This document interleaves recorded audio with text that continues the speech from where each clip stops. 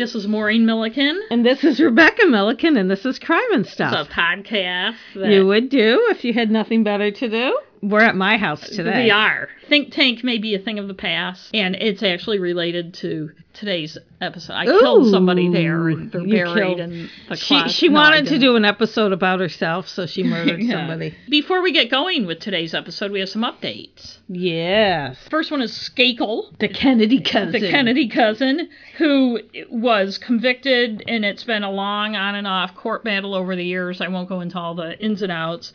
Convicted of killing Martha Moxley when he was 15. That's one of our most popular episodes. In 1975, yes. So. I can't remember what episode number it is, but you can find it on our list. The Connecticut Supreme Court ruled that his lawyer, Mickey Sherman, who had his head up his ass basically, botched his defense, so he gets yet another new trial. And if you go backwards, he was convicted. His conviction was overturned. In 2016, it was reinstated, and it's gone back and forth. Martha Moxley's mother, who's 86 now, says she would just like to see him in jail. And he's got the Kennedy family, Bobby Jr. mostly advocating for him, including having written a book for him. Again, you can go back and listen to the episode. I'm going to say it. You're going to say what? The episode. I'd just like to once again say, if he were poor or black or some other minority, his ass would have been thrown in prison a long time ago, and that's where it would have stayed. It was episode 17. Thank you. No, I was just going to say the Supreme Court ruled that because he's rich and white and he's related to the Kennedys, he really shouldn't be going to jail. He really shouldn't be. And it happened in a very privileged, one of the richest communities in the United States, rich, white, gated community, and yet one of their things is the old... a couple black guys did it. So anyway, ridiculous. But you can listen to episode 17 if you want to hear more, or Google it, but I more recommend listening to it. And the Turpins, who were a recent episode, they've been charged with a number of things: child endangerment, torture. He's facing one count of basically molesting some kid. These are the parents of the 13 kids who had the so-called House of Horrors. But he's also been charged with 8 counts of perjury for misrepresenting the private school that he claimed to their House of Horrors. That was episode 46. And that was episode 46. Well, maybe it was a school teaching them not to eat and be chained up. And sleep at night. But you can listen to that episode if you want to know more. God, those poor people. They must be so... I mean, they're not kids, but the children of these people...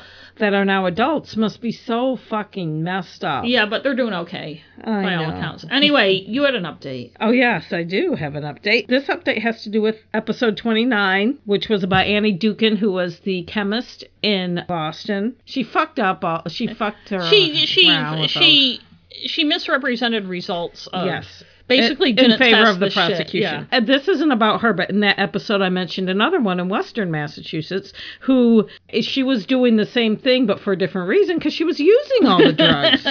Her name was Sonia Farek. This was like last week in the Boston Globe. Her case happened in 2013, so around the same time as Annie Dukin, a little after Annie Dukin, I think. So the Massachusetts Supreme Court is hearing arguments they might dismiss 11,000 drug cases. Jesus Christ. Because of her taking the drugs herself and then messing around with the results. Again, Matt Siegel, who's the legal director for the American Civil Liberties Union of Massachusetts, says this is the most significant record of harm as a consequence of prosecutorial misconduct, because what happened was not only did she fuck around with the lab results, but the prosecutors didn't really pursue the case very much against Ms. Farek. Apparently the court found a problematic, quote, lack of curiosity about the scope of Farek's crimes and suggested prosecutors put blinders on despite having evidence that Farek used drugs for more than a year prior to her arrest. So 2 state prosecutors, Ann Kazmarek and Chris Foster, both of whom now work in other government agencies, hid the evidence, and when defense attorneys unearthed it, they failed to flag the evidence for courts, including the Supreme Court. In retrospect, we could have done things better. Assistant Attorney General Thomas Bosian conceded. So they want to dismiss, this is in Amherst, Massachusetts, all the cases back to June 2012 until she was arrested, so about a year's worth, which was 11,000. She claimed she only started taking from coworker samples in the summer of 2012. That's what, but how do they know she's telling the truth? I mean, drug users lie. And anyway, it doesn't matter what she only did or didn't do. She compromised. So they're so they're in the process of hearing that case. We'll see what happens.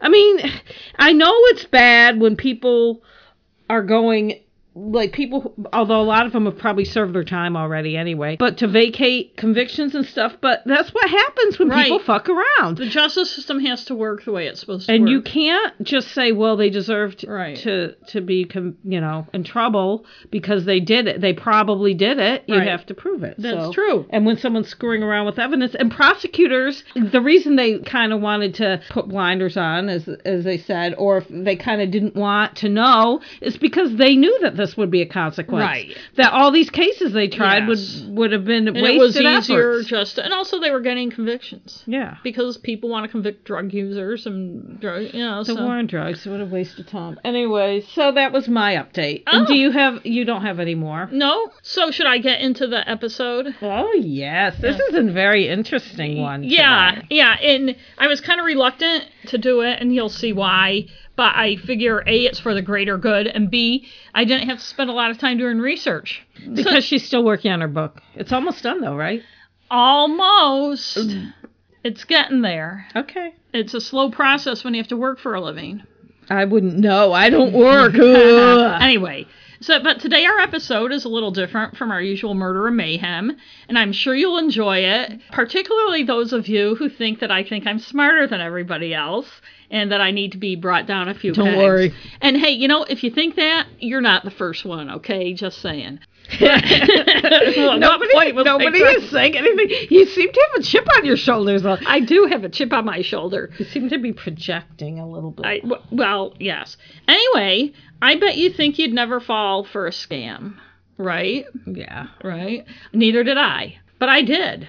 And now I'm nearly $2,000 poorer. And you're not going to marry that prince from Nigeria. Yeah. Well, the Lovelorn scam actually is one I wouldn't fall for. Oh, okay. And we'll get to that. But I'm now nearly $2,000 poorer for it. Not only the initial $1,650 for the scam, but also bounce check fees and other things. Oh. And let's just say before I get into it that the default is I was a moron. We'll talk more about that later. And I know people will be aghast that I didn't see all the red flags. But I'm going to tell it in a straightforward way because if it can happen to me, it can happen to you. And maybe not this one. And you'll listen and say, I would never fall for that. But there's a bigger picture thing, as there always is with me. But first, here's what happened. Okay. A couple months ago, we had a company-wide staff meeting at my work. A few days later, we were asked to fill out a survey for it on SurveyMonkey. Now, I'm not a person who does a lot of Facebook quizzes and surveys or looks for surveys to fill out, and I try to keep the amount of information I put online to a minimum. I know a lot of surveys, like on Facebook, are phishing and stuff like that. And I also just plain don't have the time to screw around on the internet. But when I finished that survey, one about my shopping habits popped up. And again, this was a survey I was at. We were all asked to do at work. We got an email with a link to it and everything about our yearly meeting. And like many surveys on SurveyMonkey, there was a chance to win a $100 Amazon gift card. You know how it rolls the little wheel at the end? So I figured, why not? It was about my shopping habits, and I filled it out, and I'm about 99% positive I didn't reveal any really significant information about, like my social security number. I don't have credit cards, so I didn't have anything like that, and I wouldn't do that. I wouldn't put things like that. It was just a general survey. At the end, it asked me if I'd like to apply to be a secret shopper. And I thought, sure, although the explanation of how it worked and what you got for doing it didn't seem clear. And I just want to say, since this happened too, I've read a lot of judgy stuff online about people who fall for scams are greedy. It seems though most of what I've read, the people who fall for them, a lot of them are people with no money who desperately need money. it. They need money. And I don't equate that with greed. But the reason I did it, the reason I said yes, was it wasn't about the money at all. It wasn't really clear on the money, and I even had some impression that you'd get a gift card or something. But I thought it would be interesting to be a secret shopper. like kind of like being a spy or something. And I know. We can talk more about it. We'll talk about it. And later. I've worked in retail, not as much as you have. And it's always the shadowy thing in the background, the secret shoppers, but it's never really clear on how it really works or who they are. And I just thought it would be a gas to do it. And it'd be interesting. And if I made some money or got a gift card, and again, I don't know why I thought that's what the payment would be, but it was unclear, and then I basically forgot about it. A few weeks later, I got a text that said I'd been accepted, and did I still want to do it? And I replied, yes. I thought, whatever, yeah. And it still wasn't clear. There wasn't much information about it. I wondered if I had gotten an email or something that I'd missed. I get a lot of email now. And Gmail put into spam. Yeah. Right, and Gmail helpfully sorts like into updates and promotions and stuff, and I don't look at a lot of my email. So, and I'll go into more later why some of the things that should have been red flags weren't, but I want to say, so you're not all distracted by the whole texting thing and how that should have been one. Last year, in my short stint of working for a large national retailer, much of the communication was done by text. Our store had one phone number, which rang incessantly. Like if you wanted to call in sick or something, the best way to get a hold of your supervisor was to text them. I was never given an email for anyone who supervised me or higher up. Huh. I was never given any kind of in-house phone number or way to contact people.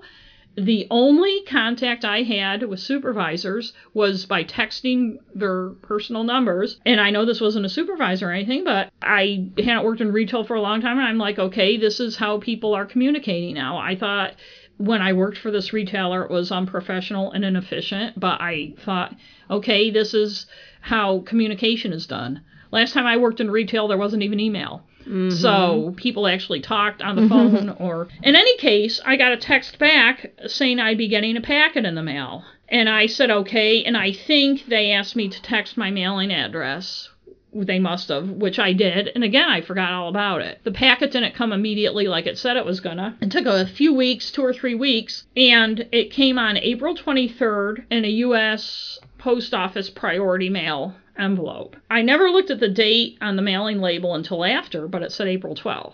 Now, this was a 3-day priority envelope, and I got it 11 days after. So, obviously, red flag, but I didn't look at the date on the label. The return address, again, calm down. I'll tell you later where my head was at on this, but the return address said James Farrell, Sitco Lumber Company, 3901 Corporate, number 300, Lancaster, Texas, with a zip code. And it was the zip code and then the 4-digit. And I did notice the return address, and I thought it was odd, and again, more about that later.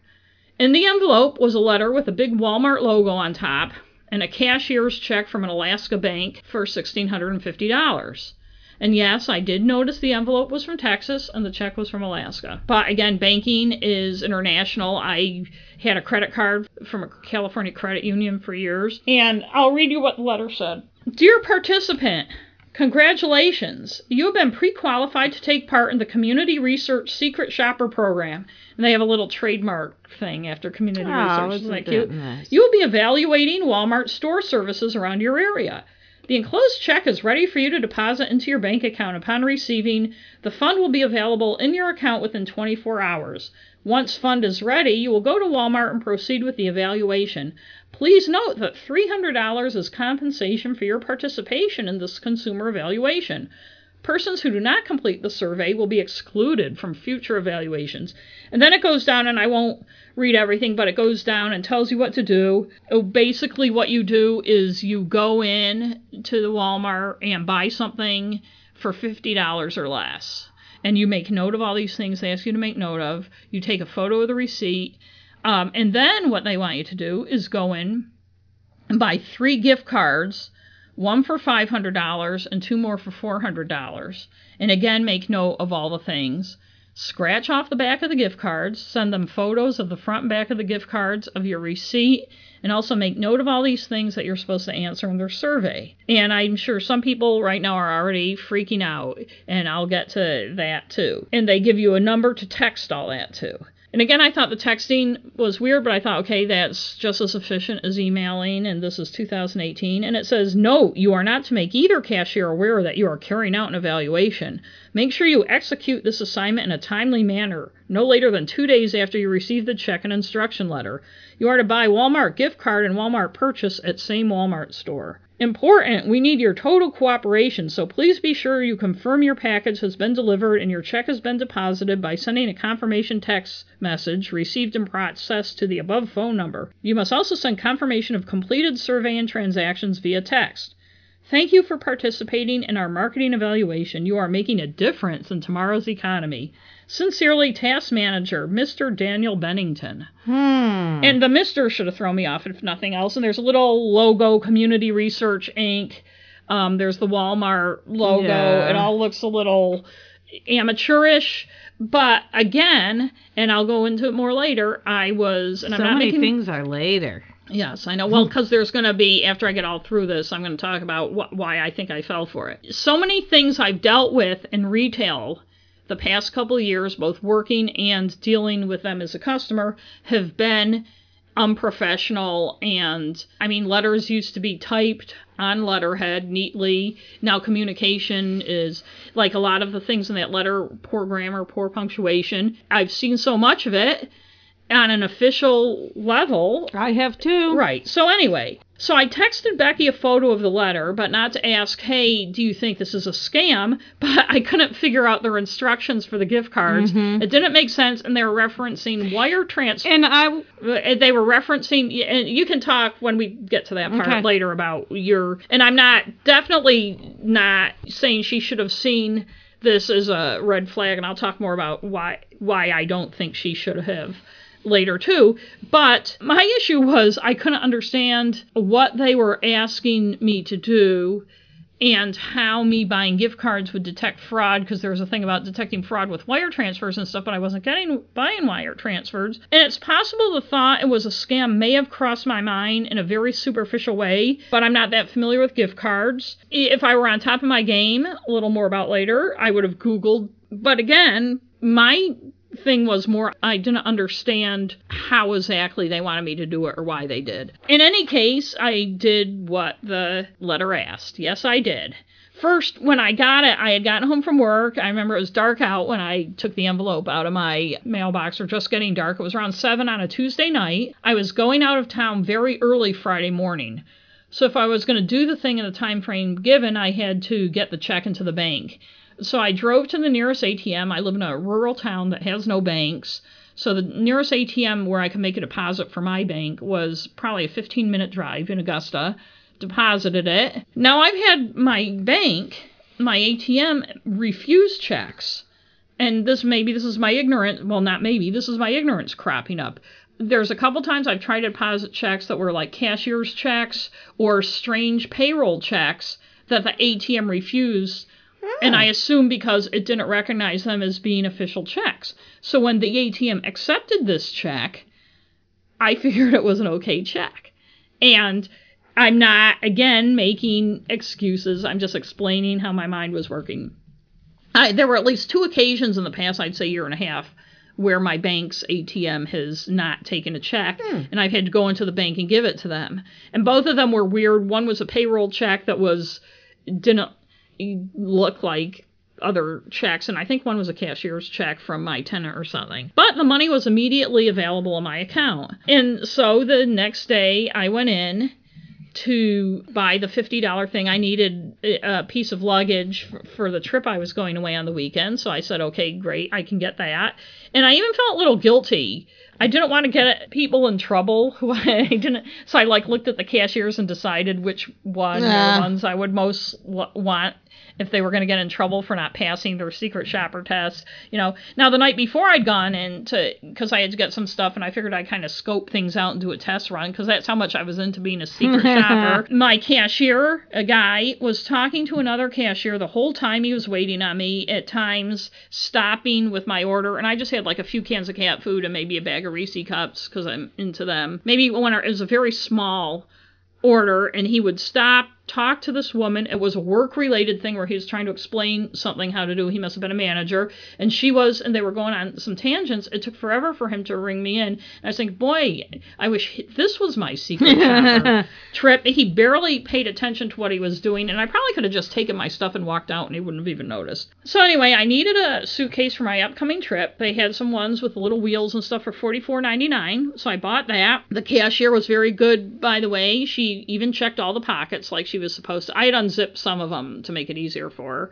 her, and because that's how I roll, yeah. And I took note of all the things I was supposed to, even jotting notes when I got in my car down on the letter they sent me because I was such a good little secret shopper. And then a few hours later, when I had time, I went back and I did the gift card thing. And after I bought the 3 gift cards, and the young woman who waited on me at the customer service desk, Brittany, was very nice, and I kind of faked it and said, yeah, I'm getting one for graduation and 2 for birthdays or whatever, thinking almost that she would think I was a secret shopper because I was buying 3 large gift cards. But I got into my car, I scratched off the backs, I took the photos, I texted, I was so excited that I had done everything. And then I'm like, but where's the survey? And I'd been concerned maybe I hadn't seen an email or I'd gotten a text that I thought was a spam text and deleted. So I asked, hey, where's the survey? And they said I'd be getting it shortly. They texted it to me, and it asked things, but different things from what the letter had said to look out for, which I thought, again, was a little odd. First of all, by now the damage was done. I didn't, little did you know. I just thought it was, my thought at the time was, it was just not a well-run, it was unprofessional, and I've dealt with so much unprofessionalism over the years, more, I would say, in the past decade than before, in retail and in places I've worked and stuff, that I just thought it was, what a piss-poor way to do these surveys. And I added the stuff they didn't ask about, and they're like, great job. They told me what a great job I did and asked me if I'd be available for more right away. Yeah, like within the next hour. And I said I was going out of town for the weekend, but would be glad to do another one when I got back, and they said, we'll let you know. You'll hear from us next week, haha. So it's funny, they even had that little bit of follow-up. And so that was a Wednesday. Now, Thursday, I was going out of town at 5 a.m. Friday. I was off from my full-time job on Thursday, but I had a shitload of work to do for my part-time job and things to get ready for my trip. I was very, very busy. Both of my jobs I enjoy a lot. One, I'm a reporter, and the other one, I do part-time copy editing for a bunch of little monthly newspapers. But they're both the types of situations where if I'm off, I basically had to do a lot of extra work because I was going to be gone for the weekend. I was off my full-time job Thursday, Friday, and Monday, which meant all my articles and stuff that were due the next week I had to get done. And I'm not complaining, I'm just explaining why I was incredibly busy. So, in any case, because I did what I do when I'm writing and other things, I took my cell phone and put it in a drawer so I wouldn't even hear a buzz when people called or texted me. I wasn't expecting any calls from work. And so when my bank called me a little after 9 a.m., I was totally unaware of it. I noticed it a little after 5, and by then they were closed. Ugh. And I listened. My bank doesn't normally call me. I listened to the voicemail. It was a very terse, serious-sounding woman, Teresa, who didn't tell me what the problem was, but told me to call immediately. And I don't have a very complicated banking life. I have a checking account, a savings account, my mortgage is with someone else. And all of a sudden, boom, it was like a veil was lifted. No. And I said, and Becky can attest to me texting her, and I was like, oh shit, oh shit, oh shit, that was a scam. No. Oh shit. I felt and bad. here it is, Thursday night at 5 o'clock, 12 hours I'm supposed to be driving from Maine down to Bethesda, Maryland for the weekend. I'm on a very thin margin money-wise because I was unemployed for a year and a half. And I texted Becky, this was a scam, and I knew it. And I did that even before I think I checked my bank account. I logged onto my bank account, and I was minus about $1,200. And immediately looked up, Googled Walmart secret shopper scam, and of course, you don't even have to look to find it. And so, yes, I was scammed. Now, I know everyone's saying, what a fucking moron.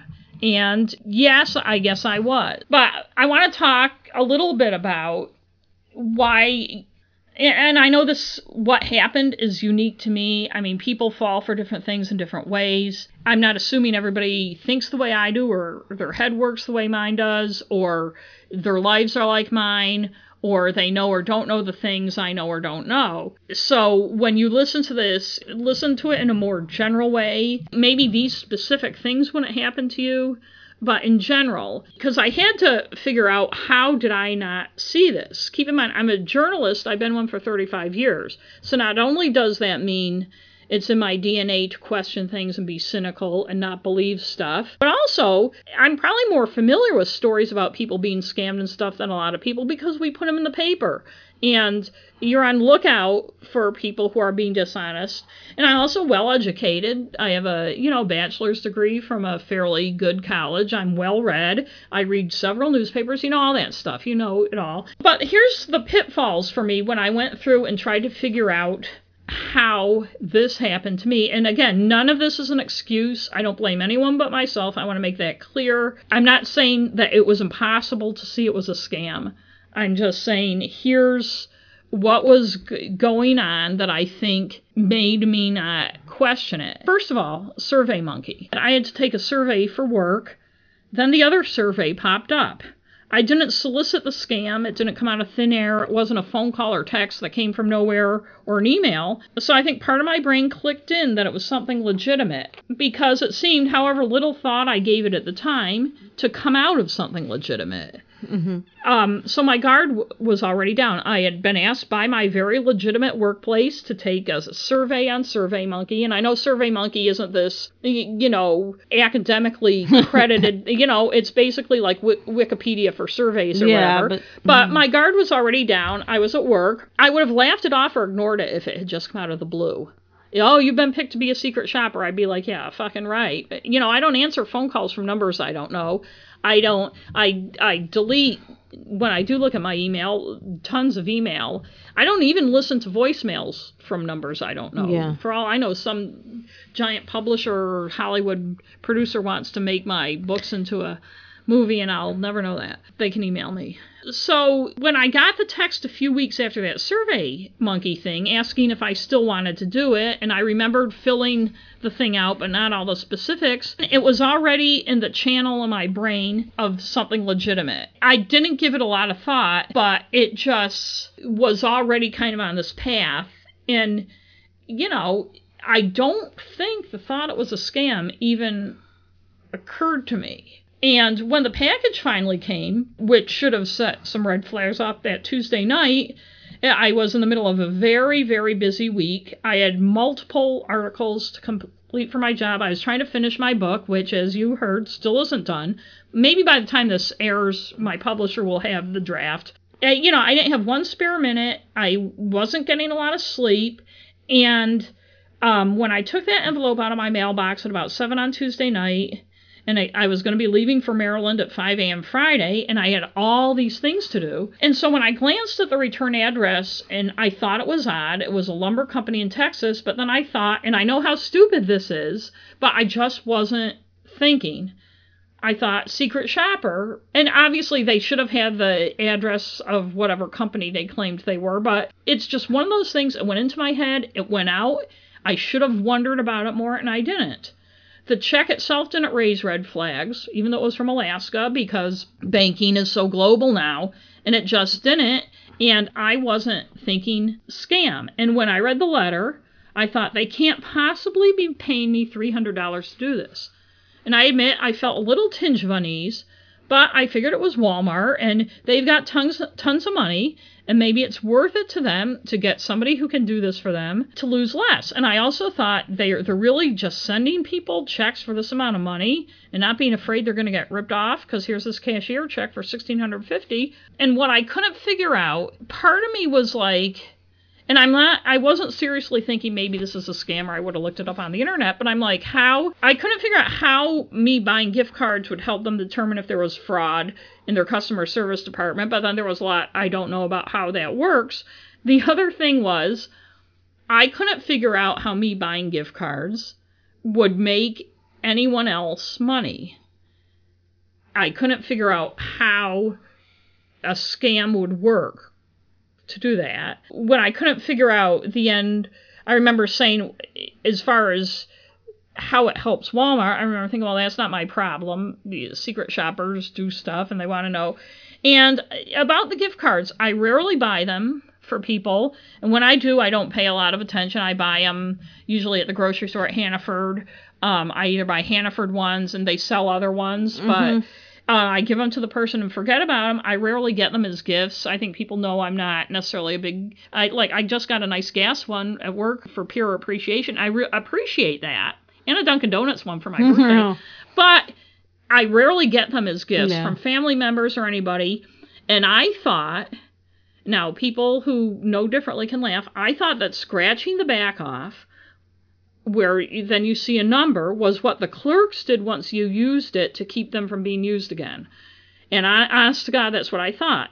And if I'd known for a minute that was a security pin that people use for shopping online, I think I would have been like, holy shit, that was a close call. I was almost scammed and not done it. And I'm not blaming anyone in the world for not knowing that. But me, it's just something I didn't know, because I don't use gift cards. So it didn't raise a red flag. In fact, I thought the reason they wanted me to scratch it off and send them the photo of the back was to prove that I wasn't then going to go use the gift card to buy something. Because I thought, and I don't know why I thought that, but I thought, okay, the clerk scratches the back off when you use the gift card. Well, you asked me in a text, and I honestly didn't recognize I don't even it remember. as a scam. But I thought, well, they want to have the pin, because at this time I was thinking that the check had cleared and whatever. Yeah, that's what I thought too. So I said, well, they want the pin so they'll have the money, right? Because otherwise you would have all these gift cards. I thought the scratching off the back was to keep me from spending the gift cards myself. The texting, I kind of explained. I hadn't worked in retail for more than 30 years. When I got back in, I was appalled at how unprofessional a lot of things were that were done in a national retail chain. Some of it was even laughable, and I was just glad it was a temporary situation for me, or it would have been really frustrating. And I didn't really think a lot about it. I just figured, okay, they text now. The poorly written letter, some of which was obvious English as a second language. Now, another part-time job I had for a hellish 19 months several years ago was an editor for an online editing company. And I would say, as an aside, it's not a scam, but don't do it, because you make no money, it's thankless, and you just work all the time. But anyway, a lot of the editing we did was English as a second language, and there are some mistakes that are very common, and I recognize that in the letter. But then again, I thought outsourcing. Yeah, you never know. Or people who just can't write proper English. And I know I sound like an old fuddy-duddy, but I'm lucky enough to work for people who write for a living. So most of the correspondence and the professional correspondence that goes to the outside world is professionally done. But the correspondence I get from non-scam people, businesses, and other entities is so poorly written. I get bad corporate emails all the time. Right. That you don't, that it's not, maybe it should be a red flag, but if every time I saw poorly written English that was supposed to be professional was a red flag, there'd be so many red flags. I know. And also, the letter's amateurish looking. I mean, when you look at it, it's really cheapo and crappy looking, but same thing. I know now it's a red flag, but I see a lot of things that are cheapo and crappy looking. Yeah, I know. You never know. I have to say, I didn't spend a lot of time wondering if it was a scam. Again, when I asked Becky about it, it was more, I don't really understand what they want me to do or how this helps them. There was a little voice in the back of my head, but not loud enough, obviously. And for me, obviously, I would have said something. But also, I'll say, I just want to say that people might be saying, well, Rebecca's worked in retail for, most of her life, and for big boxes that use secret shoppers, which, yes, we do, but it's an outside company that does it. I am on the other side of it. I don't know. Right. All I know is when they've given me bad reviews, and I've heard about it. Right. So I don't know anything about how it works. Even my 4 months working in retail last year, it's the kind of thing where everybody's like, ooh, watch out for secret shoppers, blah, blah, blah. But it's this big, mysterious... Well, because it's an outside company. Right. So they could be small companies that do and, it. And then you'd hear You don't stories, know. somebody would say, I got in trouble because a secret shopper heard me say this or saw me do this, blah, blah, blah. You always have to be on your guard. And so it's more the shadow mystery I do thing. know that some companies don't use them anymore because they don't feel it's worth the money, which I would say it isn't. Right. And I found since then there are legitimate companies that hire secret shoppers, but they don't do it through SurveyMonkey. So they don't text you asking you to do it. You have to fill it out an application. You have to be trained in all this stuff, which I should have known. But the two biggest elements I think that kept me from seeing the fact that it was a scam were that it seemed to have come from a legitimate place as much as I thought about it, and the fact that I didn't know how gift cards worked. But I think in a normal week, I still would have Googled it and one of the red flags would have hit. And I'm not making, this is again not an excuse or anything, but it's no secret to longtime listeners that I have ADHD. It's a real thing. I think a lot of people don't understand it or understand how it works. And I'm not saying everybody with ADHD will fall for scams. People who don't have it don't have to worry. Everybody's brain works differently, and basically this is just an explanation for why my brain works the way it does. But when I have a lot going on, and it's all crammed into my brain, I have an issue, and this is something I figured out for myself. No doctor or book ever told me, but once I had been diagnosed with this 8 years ago, I started trying to figure out what happens and how to avoid, I guess I never figured out how to avoid a scam, but how to do things differently to function, more efficiently. And one of the issues is when I have a lot going on, especially things that take up a lot of my brain energy, I can miss really, really obvious things.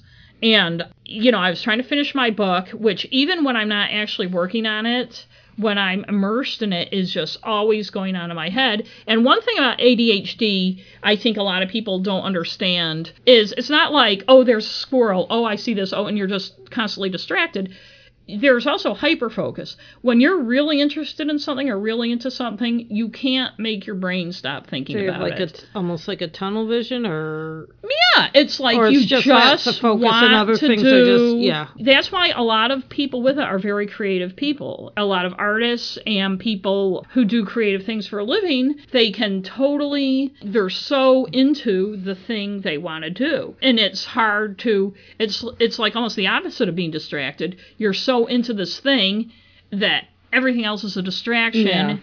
Yeah. It's like if I'm thinking about my book and I have things, I like to do things like paint a room or mow the lawn or something where I can just do some mindless physical thing that kind of helps things go in my brain. What I can't do is do my job, either of my jobs. And so when I'm doing them, I kind of have to turn it off. So I was trying to get my book done. I had a lot to do for both of the jobs that also take brain power, but it's like, just picture like cramming all this stuff into a box, and you can't fit anything more into that box.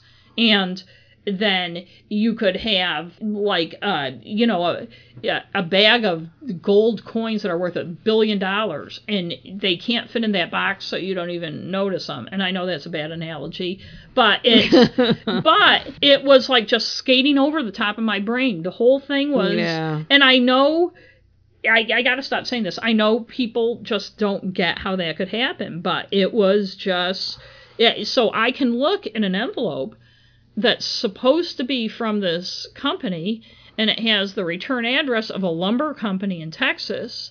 And even though I'm a fairly intelligent person who's, a critical thinker and everything, maybe there's a little part of my brain saying that's odd, but it doesn't connect with the part of my brain that says that's so odd, you need to do something about it. It just wasn't computing. It's similar to, and this may also not make sense to people now that I think of trying to explain it, but my previous newspaper job, I had a lot of things to do, a lot going on, and it's not like I don't want any surprises, but if someone says something or asks a question in a way that's different from how I would normally communicate, it's like the question's in a foreign language. It's not just like, oh, I don't get what you're saying, repeat it. It's like my whole brain stops. I can't tell you how many times I would sit there looking at my boss, slack-jawed, trying to figure out what the sentence meant, and he'd get all impatient and go on to something else or think I was being an asshole because I wasn't answering him. Even things like that, if I had all sorts of stuff going on, it was just a total, that's how I can understand dyslexia. I don't have it, but people look at a written sentence and say, how can someone who knows how to read not make sense of that sentence? I can hear something and I understand the words, but I have to get my head out of where it is and go to wherever this sentence wants me to go. Well, you have to, you have to refocus things. Or something. And you have to be like, wait a minute, I have to stop and clear it and then refocus. Yeah. And it's a physical thing to do. And in this space of 3 days, and I'm probably going on more about this aspect than I want to, but I just want people to understand that my brain was so full of trying to get my book done, trying to do my work, and the stuff I had to do for this big mystery writers conference and the conference I was going on for the weekend, that I just taking it at face value. Yeah. And it may sound weird. It feels weird. Well, obviously it works because other people have done it too. So yeah, and you can either believe I was really stupid or really greedy, or you can believe. And again, this isn't an excuse. Oh, it happened to me. It's somebody else's fault. Obviously now I know better. But now for the solutions. The absolutely only solution, is to not get scammed. And that may sound obvious, but here's what I mean. First of all, if you're ever scammed, here's a phrase you will hear so many times that you want to choke somebody with it. If it seems too good to be true, it probably is. Thanks. Very helpful. And I'm not going to parse the truth of that statement, but it's a fucking cliche, and let me say that there are way too many nuances to being scammed to make that the feel-good, condescending response to someone who's scammed and the solution to not being scammed. I may have thought it was too good to be true, briefly, but it's not something I think I thought much about, except for the fact that I've learned in life there are people without a lot of money, there are people with a lot less money than us, and there are people with a lot more money, like big corporations, and what may seem like a lot of money to me, is that too good to be true, may not be a lot of money to Walmart or somebody. Yeah, so you never know. I don't know if it's good to be true. And are we supposed to go through life thinking that everything that seems good is too good to be true? So we should avoid anything that seems good? For instance, when somebody finally wanted to publish my book, it felt too good to be true because, wow, after all this, here's somebody who's finally saying yes. So I thought, well, it's going to be a scam and not a real publisher. Well, it turns out it was a real publisher, and now my books are published. So, Yeah, you never know. There you go. But it has the slogan from everyone, from law enforcement to the guy at the bank. But here's the fallout and things I think could be a little better for this. The first thing I did that Thursday night, because this all happened in like 48 hours, which I'm sure is part of their MO. Rush the person, get them to do it before they know that check's bad. When I realized I'd been scammed, was go online and report it. I reported it to the Maine State Attorney General's office, as you're told to do, the FBI, the Better Business Bureau, all online. I've also since reported it to the post office because of the fake label used to mail a fake check, which I would think would be mail fraud. And when I got back from Maryland last week, I also reported it to my local police because one of the things my bank told me was make a police report.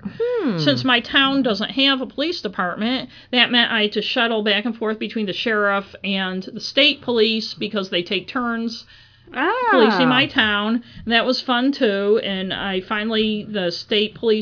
the state trooper took a report over the phone, Dan Murray. He was sympathetic and kind, but he didn't really seem to know what to do with the information. He did give me a report number. And they tell you online and everywhere to report it to all these places. My bank said to report it to the police. But the thing is, I do believe all these entities, the Attorney General's office, the FBI, the Better Business Bureau, are gathering information. I could find little information online as to whether they're investigating or enforcing. All their websites tell you what scams to look out for and how to avoid them and what to do if you're scammed. I found scant information on scammers being arrested or even if investigations were being done. I found one story about a DA investigating, and I use quotes. I don't say air quotes because since you're listening, there are You actual can't see quotes them, yes. around the word investigating. But you do the air quotes. I when you do, say I it. do. So a DA's office investigating a scam, I think it was in the Chicago area, but it turns out all it was that somebody had reported it to the DA. Jesus. And the DA had so they weren't really investigating, they were just, somebody had reported it and they just told the public, hey, don't get scammed. A guy who was apparently doing a scam similar to the one I was taking him by was arrested in Texas. But it turns out that it was because he was stopped for speeding and had 89 driver's licenses in his car with his photo but different information on him. Right. So he wasn't arrested because of some big investigation. He was arrested because he had 89 driver's licenses. That, it was happenstance. Last December, a bunch of people who were scammed in one involving Western Union wire fraud, and I think this goes to the Nigerian prince, the sad lover, the lost grandchild, all those ones, they got a settlement. But it wasn't from the scammer, it was from Western Union. Because it was determined by some attorney general somewhere that Western Union knew the scam was going on and didn't do enough to warn people about it. Is Western Union still around? Oh, It you is. can wire money. People wire still, money. Yeah. It's very They big. just don't do telegrams anymore. You can even do it from Walmart. Only That's right. they use a different one. So that brings us to Walmart. It's pretty obvious that they don't want to have anything to do with any of the post-scam fallout. Yeah. They have a fraud alert somewhere on their website about it. But then why would I ever go onto Walmart's website? They don't have anywhere to report it. If you get sucked in by one where you have to wire money, and you wire your own money, which I never would have done. I never would have used my own money for this. I know. They give you those companies to report it to. I did email their gift card department to tell them about it, just for the record. And here's the exchange. I won't read my letter. It's a little long, and this was written at 6:44 p.m. the night I found out I was scammed. Wow. But I told them I was a victim of the scam. I attached photos of the cards, and I said just in case there's time for them to be blocked from use, although I'm sure it's too late. This was more than 24 hours after. Oh, yeah, but they used them right away. I'm also attaching the receipt, so you'll see I'm for real, and maybe you can alert the store in Augusta, Maine, to be more on the lookout. And I go into the whole how I was scammed and how it came about, blah, blah, blah. And then I said, it seems the store could have a place to report it when it happens, as well as maybe make employees more aware that when someone is buying 3 large gift cards or something like that, to ask. Even though it said not to tell the employees they were, quote, being evaluated, unquote, if Brittany had said there was a scam or something and she was just making me aware of that, I would have realized. They can report it. They can tell their employees that a scam's going on. Right. I even had the letter with watch me. out if people are buying a bunch of gift cards. You can ask them. I get into that. Yeah. Okay. I even had the letter with me, and I could have shown it to her supervisor. And I said I would be happy to talk to Walmart more about how to educate their employees about how to look for. I'm sure they appreciated that. It would avoid having this happen to someone else. You can tell people to be careful, but there are always going to be stupid people like me, and if the company was more proactive, it could attack this at both ends. Now, their response was, hi, we do apologize that this happened. Unfortunately, no funds were recovered. Duh. We recommend sending a copy of the police report to police@walmart.com, which I'm going to do once I get a copy of it. Our global investigations team will work with your local enforcement and relay any information pertaining to your case. I doubt anything will come of that. So you see, that was not really helpful, because here's the thing. Walmart made $1,350 off of this. As far as they're concerned, it's a legitimate transaction. I went into their store, bought a bunch of stuff I didn't have money to pay for, and it's not their problem. They're not the ones who asked me to do it. A scammer was. They're making money off of this scam. And that may sound harsh, but I read online that Walmart has, quote, been dealing with this scam since 2011, unquote. Wow. And yes, it's up to people, I know, not to be stupid and not to get scammed. But I have to say it, Brittany, the very nice young woman at the customer service desk, have been trained to say, whenever someone buys several large amount gift cards, since this seems to be hugely widespread, I've been asked to tell you that if you were asked to buy these cards as part of a secret shopper program or by anyone else you don't know, there's a common scam that involves them. I would have said, holy shit, thank you, Brittany. I almost just was friggin' scammed. What a moron I am. I wouldn't have said, oh, geez, she knows I'm a secret shopper or anything like that. But Walmart, like I said, even though it's been dealing with this since 2011, doesn't think it's worthwhile to have its employees say that. And The reason I know this is not because I've asked them or they've told me, but because they've been dealing with this scam for 7 years and don't do that. Yes. And why should they? Like I said, they make thousands and thousands and thousands of dollars off of it. If not more. I'm not saying it's anyone but my fault, but the thing is, warning people to look out for fraud only helps if they're aware of the fraud they're looking out for. I'm aware of all sorts of scams. I wasn't aware of this one. Yes, there are red flags. We've already gone into why I didn't go online and Google it. Yes, people have to be on alert. And maybe you don't get how it happened to me, even though I've been explaining it for a while. Or you think, yeah, that's how it happened to her, but she's obviously a moron and what happened to me. And I don't blame Walmart. I'm not blaming them for my stupidity, but I do blame them for feeling as though their obligation only goes as far as putting a fraud alert on their website. I know the guy said they would investigate with the police. I can tell you from my end, the Maine State Police couldn't give one fucking shit about my police report. He gave me the number, the trooper, if you really want it, I can give you the report number. And I said, thank you. My bank, the woman Teresa I talked to was the head of security at my bank, said, I urge you to make a police report, even though nothing will happen with it. Still make it. And I'm like, yeah, for the record, right? Even if they had a sign at their customer service desk that said, if you've been asked to buy gift cards by someone you don't know, it may be a scam. That would have clicked that thing in my brain. My bank was very sympathetic, but the bottom line was that I had deposited a bad check and then bought stuff. They froze my account, and since it was the end of the month, I had a ton of automatic payments that were going in, and the domino effect meant several bounce check fees and several creditors not being paid, and my bank, well sympathetic, I still got the fees. They were nice about it, but they're a business. And basically what happened is I put a bad check in and then bought things. Mm-hmm. Becky was nice enough to lend me some money to go to my conference, which I'd already paid for last year. And as an author, I had to go if I want my career to go anywhere. And people did buy my books, and I moderated a panel. Hey, anyone buy Mo's books? Yeah, buy my book to help me out. Amazon, Maureen Mo's. Yeah, I'll do a GoFundMe account. But that would be pathetic, right? But so now I owe her money too. Yeah. And I'm charging interest. And here's another thing. I've lost my innocence. No, I'm just joking. I never have my innocence. But now I think everything's a scam because I don't trust myself. I have a savings account, which is kind of a joke because there's hardly any money in it. But I have payments that go in it every month through a totally different national bank. I was able to access it before I went away on my trip. I wanted to transfer money to the debit part of it so I could pay for gas. I didn't transfer it to my bank account because then it would have just gone into that black hole. Yeah. But I was easily able to access it on Thursday night before I left for my trip. The day I came back, I wanted to get back into it to see what the balance was. I had about maybe 20 or 30 bucks in there.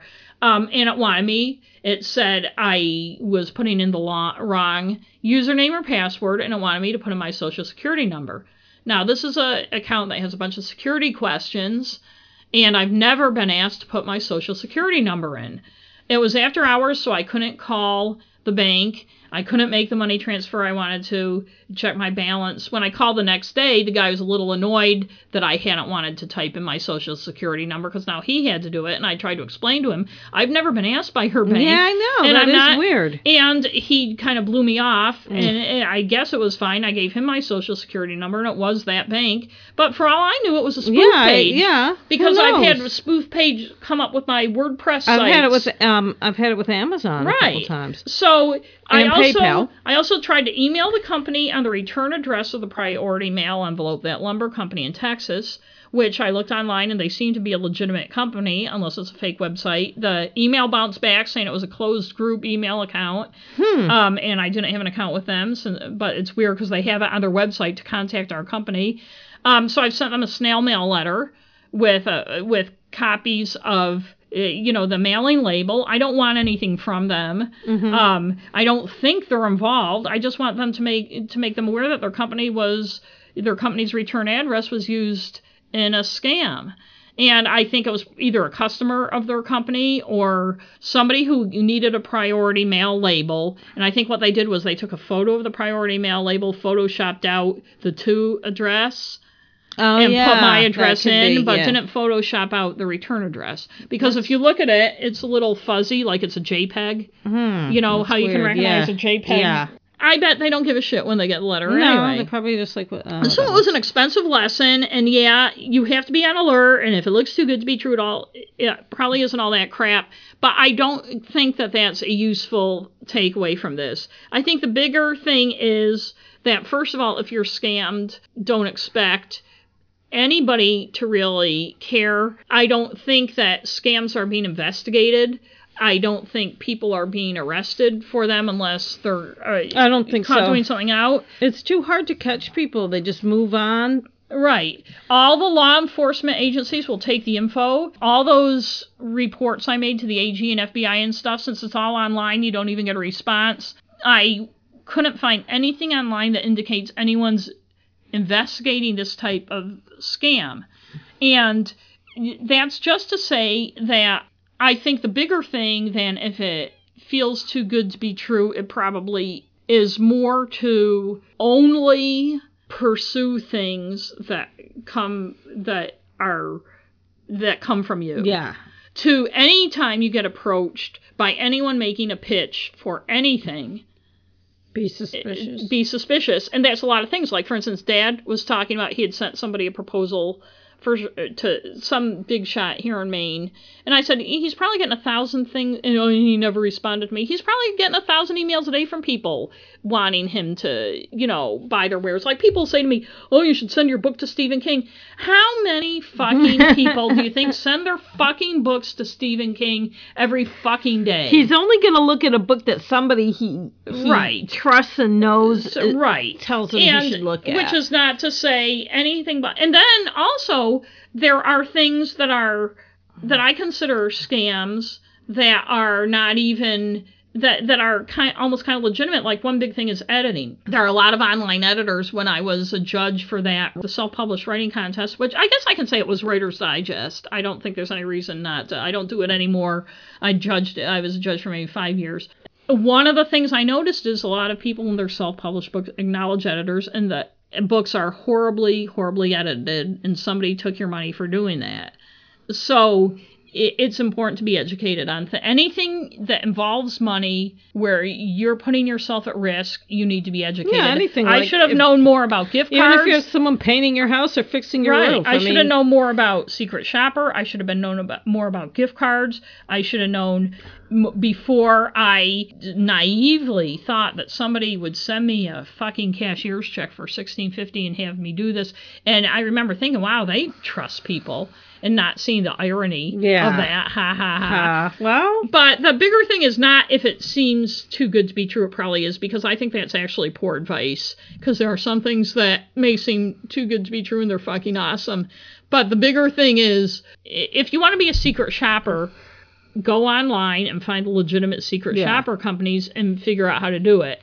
Even though I thought this was not unsolicited, when I think about it, it really was unsolicited. It just came up through SurveyMonkey, which again is another place I went online to check.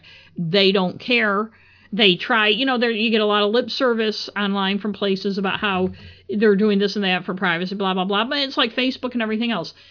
They are making money. They don't care. Walmart is making way more money than any fucking scammer in his fucking trailer in Texas or wherever. And I don't know, maybe there's giant scam call centers in some third world country or first world country. I don't know. But the person who's making the money off the scam is Walmart. And they do the bare minimum to keep you from being scammed. I know it's my fault for being scammed. I know I could have gone on Walmart's website to see what their secret shoppers do, blah, blah. I didn't do any of that stuff. And if I didn't do any of that stuff, there's other people who aren't going to do it. But Walmart doesn't give a shit. Well, I was going to say, I work for Lowe's. A lot of times we get emails about scams that are going on, mainly against the store. I mean, they're so the scams. Store's being scammed. Yes, and it is a lot of times gift card stuff, American Express gift cards, and people are calling and asking you to buy these gifts, doing stuff over the phone. So is it people who are So they're knowingly scamming, using gift cards, knowingly scamming. It's not some poor sap like me in the middle, right? They're knowingly doing it. I think it's someone, it might be the other leg of what happened to you is they have these gift card numbers and then they're trying to, I usually don't pay much attention to those because I'm not a cashier. There was another one going around and the loss prevention manager Penny came by and she said, if anyone calls you, she says, I'm telling everybody, don't do anything with gift cards over the phone. I don't care what they want. No. That's and I'm interesting. I bet that is the other end. But it's happened before, but it didn't click with me when I was talking to you. And I said, don't worry, because I'd tell them I don't deal with it anyway, because I refuse to because deal with one stuff thing is the that's not my scammer department. has to do something with those gift cards. And they'll talk somebody. It's somebody that they said is someone that has knowledge of Lowe's operations because they've talked a cashier through how to do it. Yeah. Like, oh, you just do this, and then you go on this screen and you do this. Which probably isn't hard to find out. And there are probably... You could probably go work hired at a Lowe's for a few days and learn how to do it and they quit. have call centers, I'm sure, like other retailers do. Mm-hmm. Like, so thousands and thousands of people have been through. I mean, when you think of all the people who've worked in retail, yeah, Well, a week before your thing happened, I wasn't scammed. I had my bank account ripped off in a different way. I had actually been at your house. We had been taping our most recent, our most recent one, the one that just came out, the most recent. The Jens Soaring one. Yes, Jens Soaring. In episode 49. Yes, and 48. This is episode 50. Is it, or was last? No, this is episode 50. The one I'm editing now is 49. Oh, hey, anyway, happy anniversary. Happy anniversary. Yeah. So I was driving home from your house. I got a call, and which I didn't answer because I was driving, but I did listen to the voicemail because I was listening to podcasts on my Bluetooth. So the voicemail was from my bank. From my MasterCard company. I have a debit MasterCard saying that there was a suspicious charge on my card and they wanted me to call. And that's happened to me before, but it was when I gave a really large tip at Friendly's. You accidentally tipped them $500. I didn't accidentally, but I did give a tip. It was kids eat free. Oh, yeah. After the Patriots won or something, Hannah's lunch was free, but I had already budgeted in my head, I'm going to pay $30. So I gave her it was like a $15 tip for a $15 bill or something like that. So they would just want to make sure. Anyway, so I'm like, well, I can't call them back now. And my bank was closed because it was Patriot Day. So in Maine and Massachusetts, all the banks were closed. So I'm like, I can't call my own bank. I got home about 4 o'clock. I called the they're open 24 hours anyway. The Patriots wouldn't have been playing because that's in April. No, this isn't that. Oh, okay, never mind. I said the only other time I got one was for that. Okay, yeah. So I'm like, it must be something like that, is what I thought. I didn't suspect that somebody had fucking spent a shitload of money on my debit card. Isn't it funny how we just don't think things... No, I'm like, oh, they called before, because they've called other times when I was traveling, they called to check. Right. So, which I always appreciate, and I'm glad they did it this time. So, and I looked at my bank account, and I noticed not one, but 5 charges on my account for about $130 each. Oh, holy shit. So I get home, and I called them, and the woman I talked to said, okay, we're rejecting this one sale. And I said, well, there's 4 other ones. And she's like, well, those have already gone through. And I'm like, are you fucking kidding me? What did they buy? Do you know? Yes, I do. They're all PayPal. They use PayPal as a guest with my debit card number. So I called PayPal. The first time I called them was a fucking annoying as hell conversation because I kept trying to tell the person, look. See, that's what I hate. It wasn't my PayPal account. They used PayPal with my debit card number, but they didn't use my PayPal account. And that person did not understand what I was fucking saying. Oh, I hate that. Part of it was because, I hate to say it, but that English was not their first language. They were using a script. It wasn't You know what about those scripts I really hate? When they say, oh, I'm very sorry to hear that. And it's like, just dispense with that crap. The MasterCard woman had told me, she's like, you got to go to your local bank and deal with this because it's your debit card. I'm like, okay. So I go into my bank, talk to this guy. He's like, okay, we'll freeze your account. We'll give you a new debit card and all that shit. And he's like, we can't dispute these charges until they clear. So you're going to have to come back tomorrow if they clear, and then we'll dispute them. And I'm like, ugh. And then I called PayPal. I had to give them the card number, the bad card number, which was already frozen. And they said, we'll dispute these charges here. And he said, do you want to see, because this guy that I finally got to talk to knew I was able to explain it to him. He said, I can give you the phone numbers of the vendors maybe. maybe. It was like LA Tools, some camera place. They were buying stuff like that. Stuff they can sell. Yes. They could only find one phone number. I called and it was some weird, there was no way to leave a message. And I tried going online, but all I could go by was what the little thing on my bank, kind of said the name. There's no way to find out those vendors, because what I really wanted to do was call the vendors and say, don't fucking send that person that shit. I didn't want the person to get anything. I was so fucking pissed. Right. So my bank, I did go back the next day, and I felt bad because the guy that waited on me, there's 2 young guys with beards that work. They look very You thought similar. he was the same guy. Yeah, and he wasn't. And then the woman, the teller's like, oh, it must have been Andrew she dealt with. That's what they get for having those 2 stupid slightly beards. chubby bearded Yeah, guys yeah. that are kind of cute and young. Yeah, but get rid of the beards, guys. I'm just saying. I know. Okay. At least they weren't bushy. So the bank disputed all those, and they said we put the funds back into your account, and we're not going to charge you any overdraft charges if something happens. So far, since then, that one charge had already been blocked, so that was okay. 3 of the 4 PayPal has gotten the money back. One of them still hasn't come back in my account. And my account, I don't know how much money I have in it, because those provisional debits they put in there are still there, and I'm afraid I'm going to accidentally overdraw it. It's pissing me off.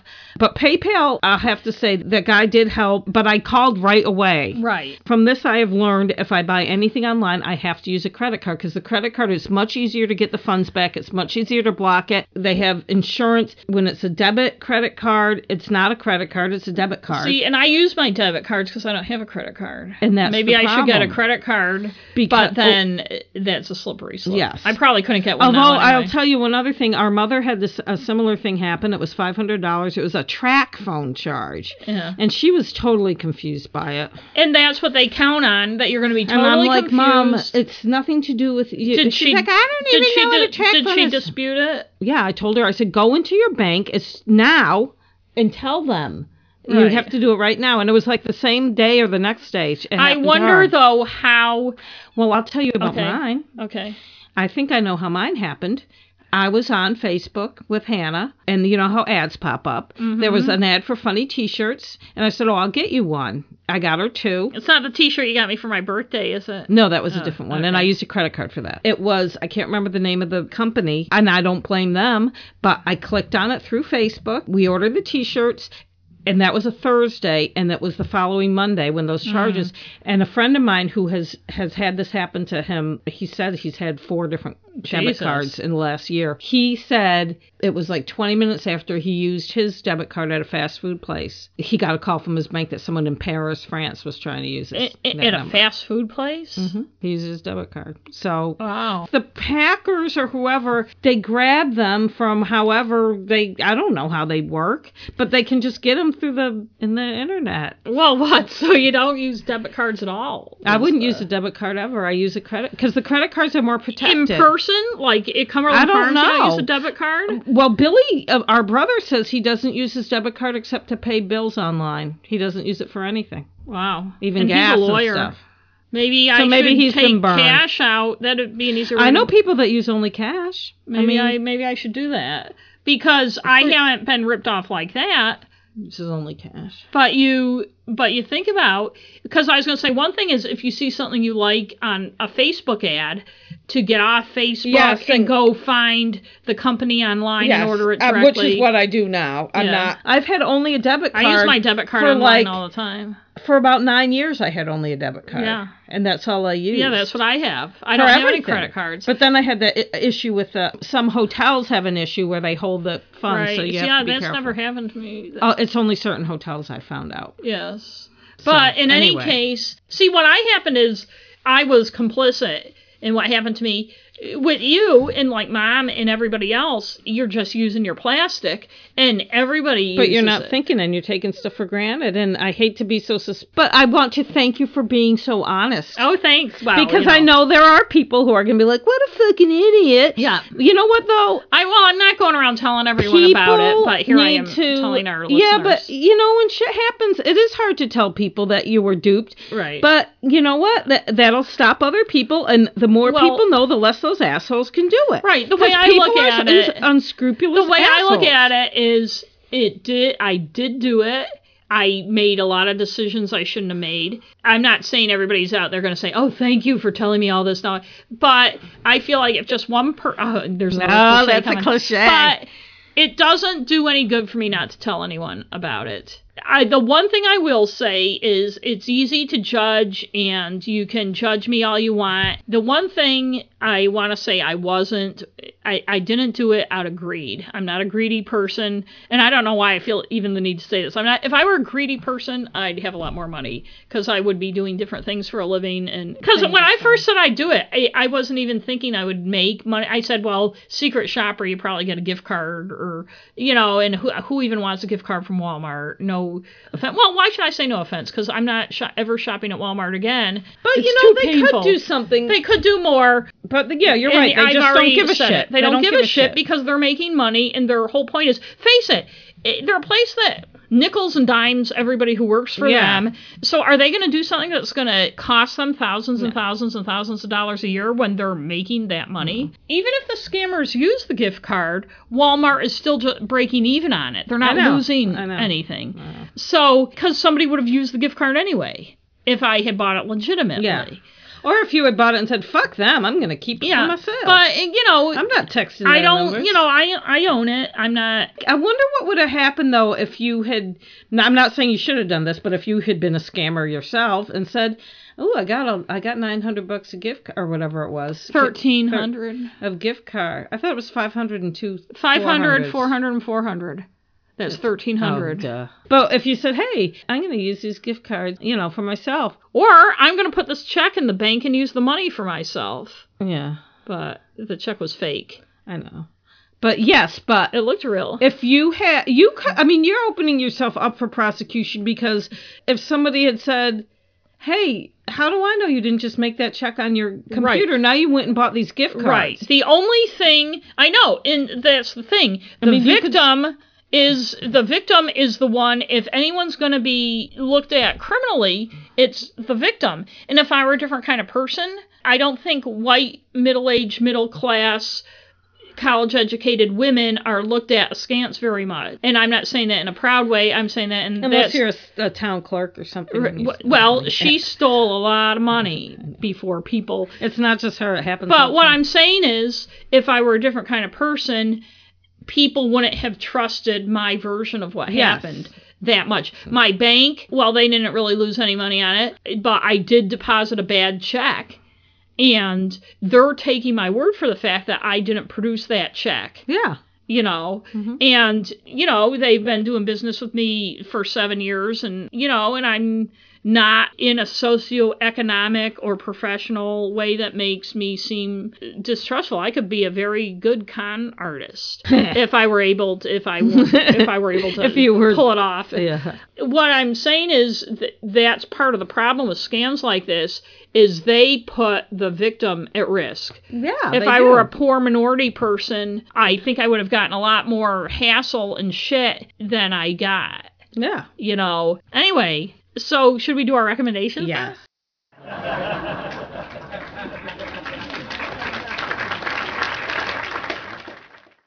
Before we get into our very special recommendations today, because we're recommending two things and we're both doing them, but I know that sounds like it's going to be long, but it's not. I want to do it long. I want to do a revision on my recent Truth and Justice podcast recommendation rating. I had only listened to the last season. The host, Bob Ruff, has been doing this for 2 or more years now, and I was listening to the 5th season, which is about the West Memphis 3, and it's a really good podcast, and they do a great job, and you can listen to my rating on our last episode. But obviously, it was a big learning curve. I started listening to the 2nd season because a man named Edward Yates has been released from jail who was falsely convicted, and largely because of their of Truth and Justice 2nd season. What they do is they look into possible wrong convictions in the podcast, and he stumbled upon Edward Yates when he was doing one on someone else. And the Innocent Project, I think, and stuff eventually took it up. I'm not totally through the second season yet. It's long. So I went back to listen to the second season. Edward Yates has just been released from prison. And at first I thought, well, I rated Truth and Justice on what it is now. But then I thought, it's all available on there online. People are going to go back and listen like I did. So it's only fair to rate it as a body of work. And so I need to, first of all, I misspoke even last time, or not misspoke, but I forgot racial and gender obtuseness. From my rating last week, I need to take away a 0.5 because in the West, Memphis, there was an incident where a guy who was black was obviously in bad shape, possibly on drugs, but he was covered with mud and blood. He was possibly injured. He was incoherent, and he was in the women's room of the Mr. Bojangles fast food restaurant on the night the kids disappeared. And somebody at the restaurant called the cops, and then the guy wandered away or something. The cops didn't come in. But first of all, Bob and Mike, his assistant, kept referring to the guy as Mr. Bojangles, which I feel is kind of racially... Mr. Bojangles is kind of a cliche-ish thing, and it made me uncomfortable, even though I'm a white middle-aged woman, that they were referring to him. And also, there were some nuances to that. People were critical of the police for not pursuing it more, coming in, the policewoman who came. And my feeling is, and it sounded to me like the guy might have needed an ambulance or something, but it was more that here's this bothersome black guy than... Nowadays, I would have been right there. So I would have taken away a 0.5 for that, but I'll say, too, I need to take away, I won't go through all the things, beating the drum, -1, because I think it's more out of naivety than ego, but he goes on and on about how this podcast is going to find justice for people, and it's in context, but it's overdone. I'm very hyperbolic myself. So I understand hyperbole, but if somebody's rating me, they can take away a point for me for my hyperbole. He beats the drum, take away a point. Repetition, repetitive on certain points over and over, take away a point for that. And also, I'm not sure where this would come under, but I think I'll put it under storytelling, that he makes these leaps. They're much better in the 5th season at taking things for what they are and not making assumptions. But in the 2nd season, he makes leaps like the police found no evidence of sexual assault. So then all of a sudden he's saying there was no sexual assault. My feeling is just because there's no evidence of a sexual assault, the guy may not have ejaculated, the guy may not have injured the person, and that you can be sexually assaulted and there still may not be evidence of it. So no evidence of sexual assault and evidence of sexual assault don't sound the same. So I think we're down to a 7.5. I still recommend it. I recommend the 5th season more than the 2nd season, although I like the way in the 2nd season this whole story unspools about this guy being falsely convicted. There's another bit of hyperbole. They talk about a couple cases in this county in Texas, Smith County, where people were just prosecuted, innocent people just prosecuted. But there was one guy who was convicted for a murder he obviously didn't commit. He got out on an Alford plea and has spent 20 years trying to get his conviction overturned. His name was Kerry Max Cook. But Bob keeps calling it the worst case of prosecutorial misconduct ever. I guess some places refer to it as that, but I would like to say, first of all, if you're going to be that hyperbolic, the worst known case, because I guarantee you there have been innocent people convicted. Just say one of the worst. Right.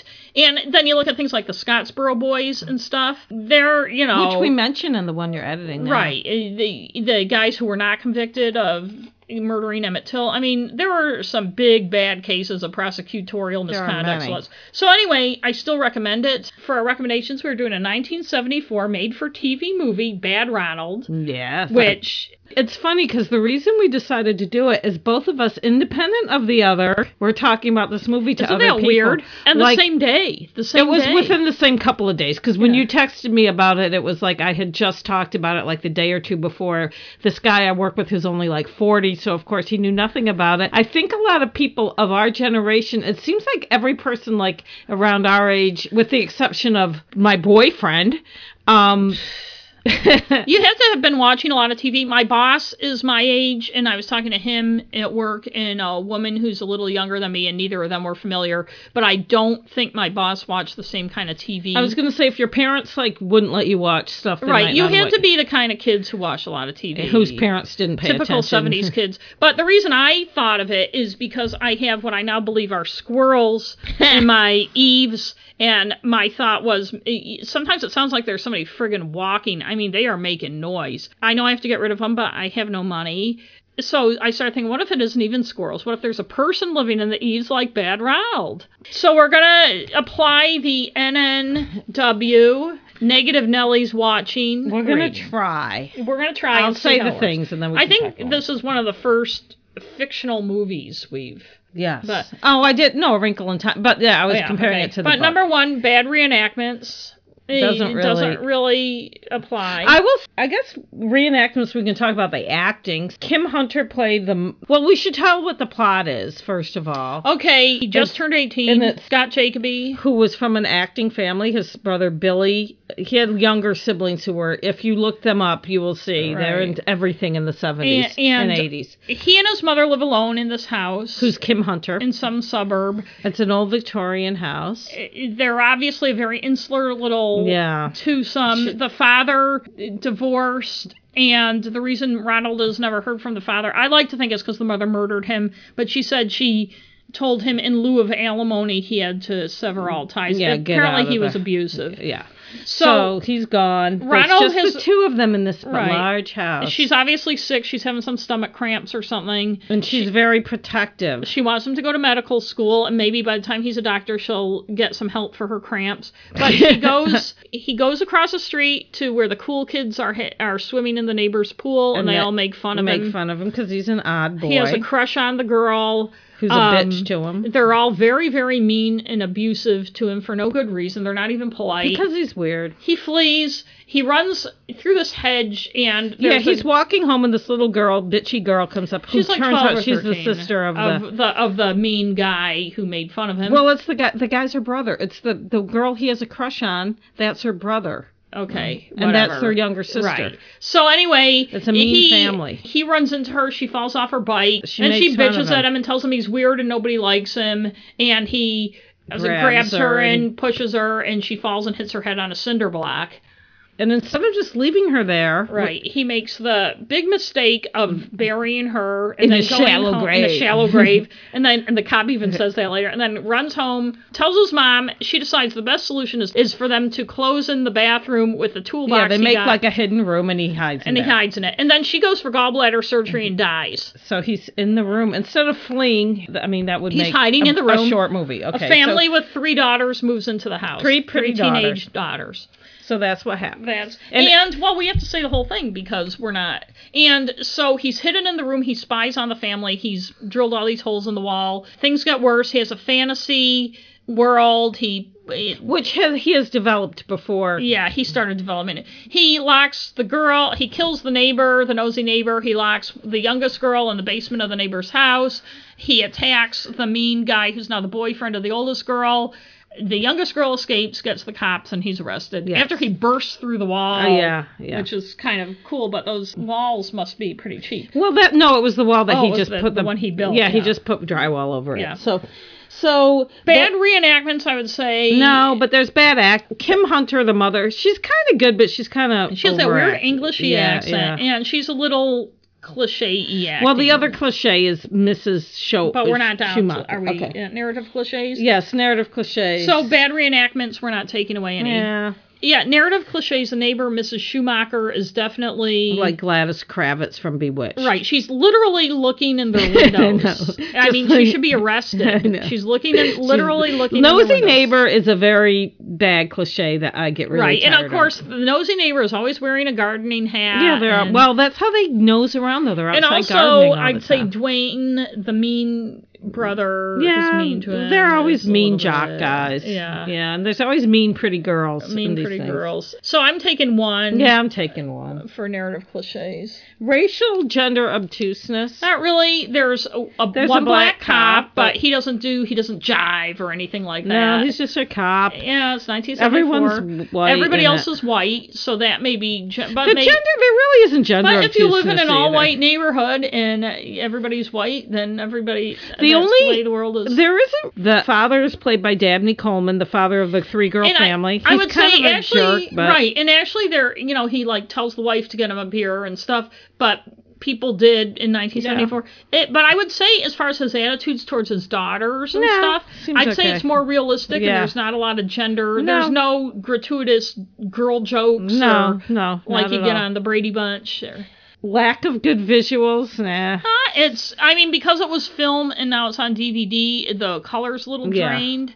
It was filmed in a real house in a Yeah, lot of it looks ways. like it was in a real house. There's nothing really fakey about It didn't bother I me. have an issue that maybe should go here. No, actually, maybe we'll put it missing pieces. So. Okay. Well, that's next. Okay. Missing pieces. An issue I have is Ronald is in that it's a bathroom they closed off, so he can wash, although he stopped, but his hair stays exactly the same. Yes! And it's this nice curly mop of hair that doesn't look gross. So I have an issue with that. Yeah. He's 'cause covered it's in paint, though. unrealistic, and I Because would he's always assume- working on his artwork. I would assume since he's 18, he shaves, so either he wouldn't have the paint on his face, Yes. or he'd have stubble. And the hair made me think of what really bugged me, the movie The Way We Were, with Robert Redford and Barbara Streisand. I know, but it went through all these decades, and he always had, like, he's allegedly in the Navy or Army or whatever in World War II, and he has his Robert Redford 70s hairdo, and I'm like, what, they couldn't give him a 1940s Army hair? It's so easy to change someone's I hair. know. Although a bad wig would have Yeah, been just as sometimes bad. that can be a problem, too. So I'm taking away maybe half a point Yeah, okay. for missing pieces. And that could be lack of good visual. I don't know if, yeah, okay. The other, I want to take away a point for that because I know it's just a movie, but I don't know if this would be a missing pieces or inaccuracies or storytelling. It's one of these, but there's no sense of what the time frame is. We know his mother told him she's going to be gone a week when she was going to get her gallbladder out, and then she dies in the hospital. Right. So maybe it's a matter of a couple But months. then they sell the house. They sell the house and they people move in right in and they change redo the the kitchen. and stuff. So Yeah. he's been there a while. There's no explanation for how he gets rid of like his if he has garbage, like food garbage. Or even if he we know flushes the toilet. We know he's stealing food because we see him do that. And they mention it. And they mention missing food, but that's kind of like right. It glossed glosses over. over how somebody would be able to So live I'm going to there. take a point off or Okay. whatever. I don't know. Yeah, I'm taking half a point off for that. So the next one is Storytelling or inaccuracies. There isn't really. I mean, anachronisms isn't. I mean, there's right. There are some plot. the storytelling. That might be the last. thing I Yeah. Well, one of the plot issues I have is when he first kills the girl, the first girl dies, he buries her, which is a mistake. As we were watching it, we're like, why didn't he just, Although there wouldn't be a movie, yes. Although we know, too, that people who kill somebody who aren't planning to panic and do stupid things. Yes. So he does bury her, and his mother does berate him, because his mother has more sense and says, why are you so stupid? Now, if you hadn't buried her, whatever. But then the next person that dies, he doesn't really kill Mrs. Schumacher. He just scares her and she falls backwards. And he takes her and buries her. It's like, well... Right, and he buries her in the cellar. Yeah. In her and it's cellar like, or in their cellar. I think it's in their cellar. Which you begin to smell that and stuff. And like, so, why didn't he just leave and her maybe there? they had him do that so it wouldn't be a complication for the movie plot. But they could have easily had a scene, this lady died of a heart attack. I know, it's just weird. So that was weird. Yeah. Anything on storytelling besides that? Well, I felt like the plot was kind of rushed and didn't hold together, so I'm taking away half a point. Okay.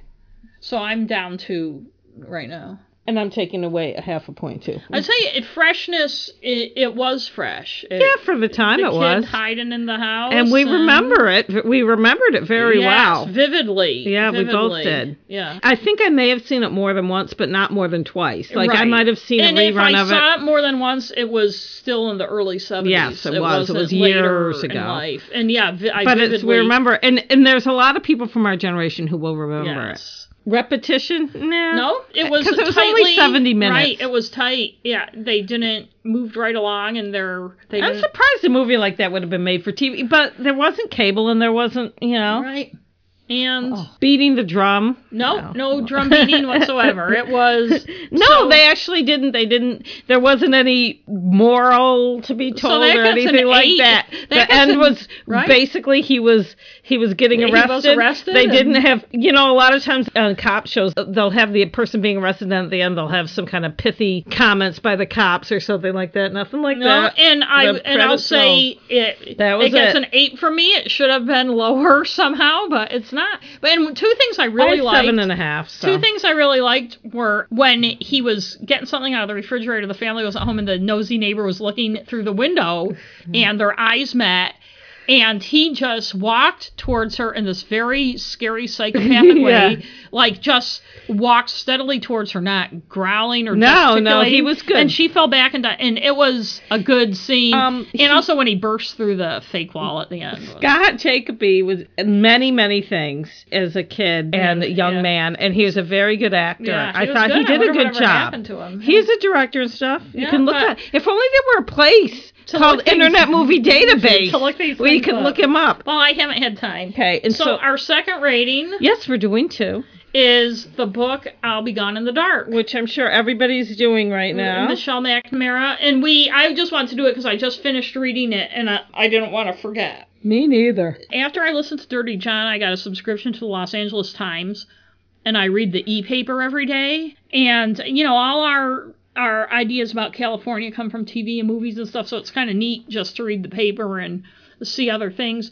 But also, it's the perfect time to get it because the stories about the Golden State Killer, it's a really good newspaper, as I don't have to tell people. I've been a Boston Globe reader since 1973, and it's just as good, if not better in some ways, than the Boston Globe. And I'm really enjoying reading all their coverage, which is very detailed and accurate compared to... And also, I can read about the Turpins and...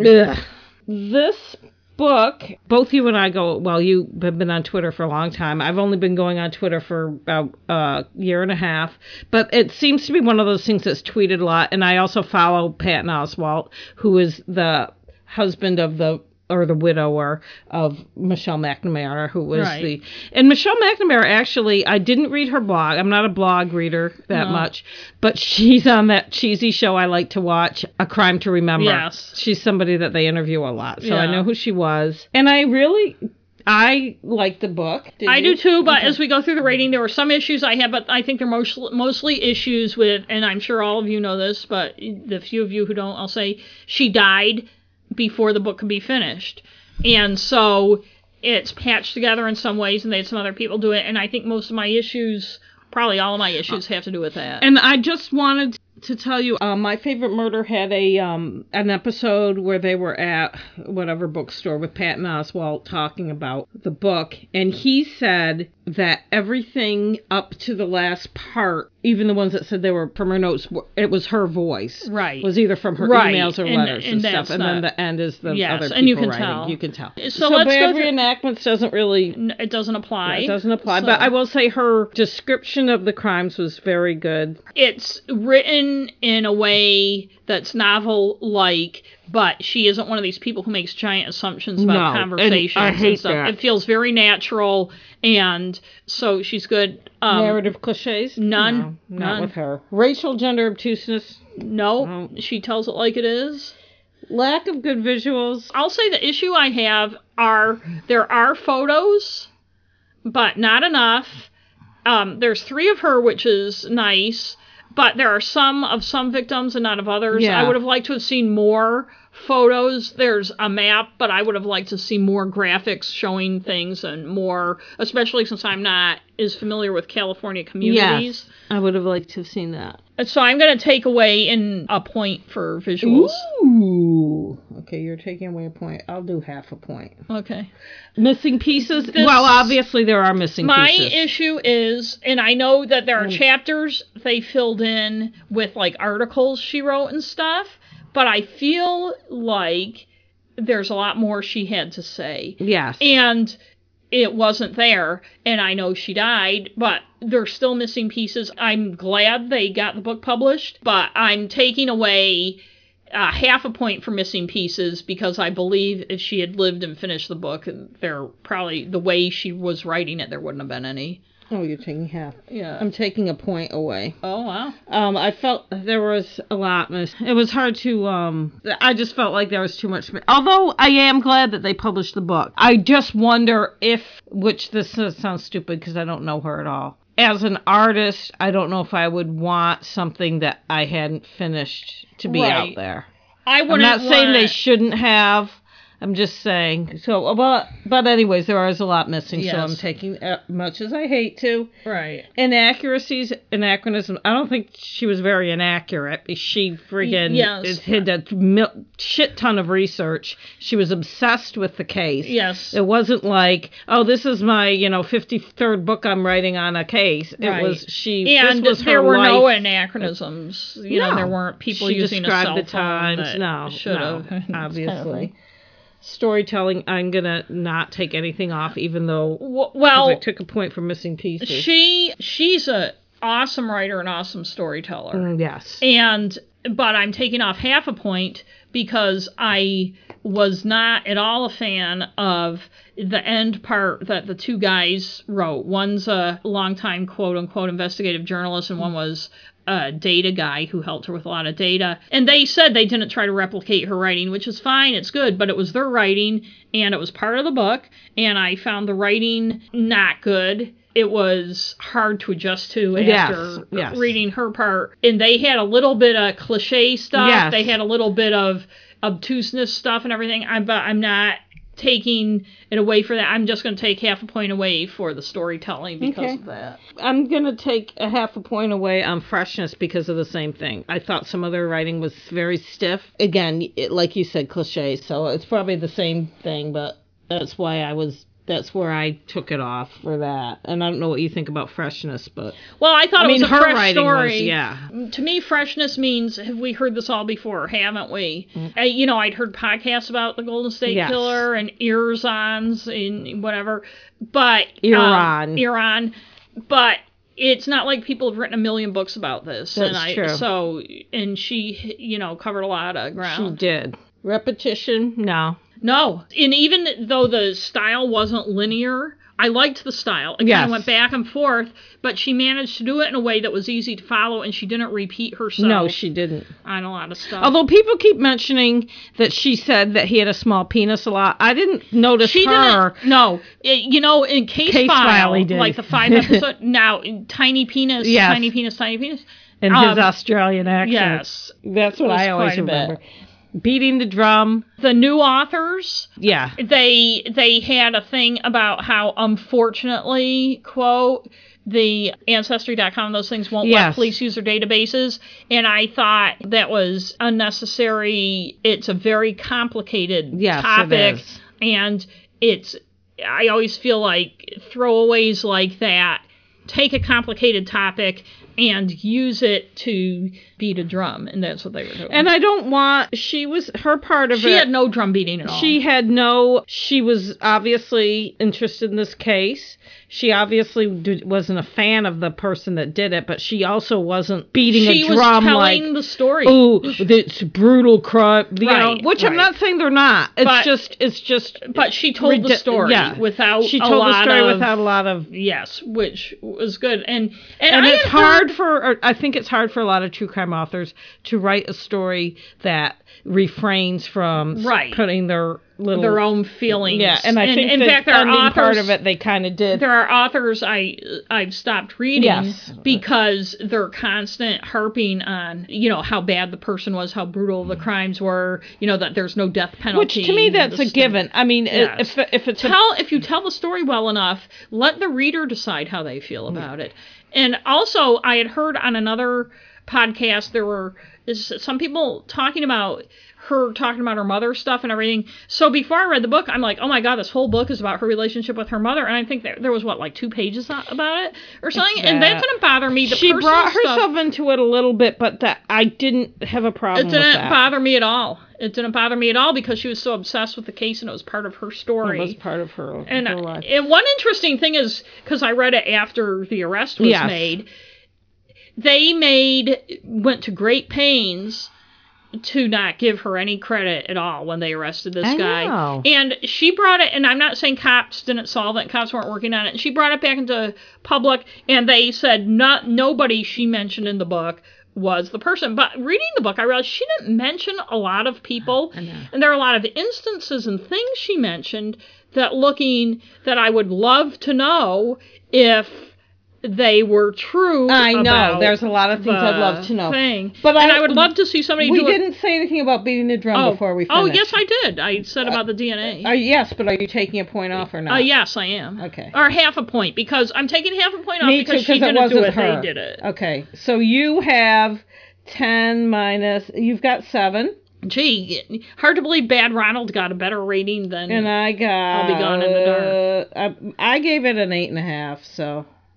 I was more lenient. Well, I really liked it. But I liked it, and I will recommend it. But I would have liked it a lot more if she had lived and been able to finish it. Yes, and I read it. I finished it right before. It was kind of cool. I had listened to the case file. A lot of it was familiar, but her writing was so much better. And then to listen to that My Favorite Murder, there's also a podcast that goes along with the book, a 3-part that I haven't listened to. Yeah, I might listen. That podcast, the My Favorite Murder one, came out before they caught him too. So it was kind of cool because I was just listening to it the other day and thinking, she did think that he might have been in the military, and I think this guy so did the cops. Yeah. He was in the Navy. A cop, which he had been. He had been a cop in a couple places. But he had lived near Visalia when the Visalia ransackings were going on, and he had lived in all... There's a lot of things, I mean, because I've been reading about it. I know, and we want to know. After reading it, it's like you want to know what... And one thing I want to say, too, one of the missing pieces is, left out of the list of victims was Claude Snelling, the journalism professor whose daughter was being attacked. This would have been the first guy he killed, I think. His daughter was being attacked out on the patio, and he came out to stop him. The attacker, this was when he was shifting from ransacking into raping, shot the guy with a gun he had stolen from somebody's house a few months before. And I don't think much of that was mentioned in the book, and I don't think that man was included as somebody he killed. Because they're not and sure I don't know. No, the LA stuff I've been reading, the LA Times is, and I think she probably would have included it. And I can't remember how much about that is in the book, but it's not a lot if there's anything. You just wish she would have lived, you know. Well, it's funny because I texted you when he was caught that I said it must be DNA. It must have been DNA because they wouldn't say they had him for sure. Right, and it wasn't because they thought so many times that they had people, and it wasn't. Right.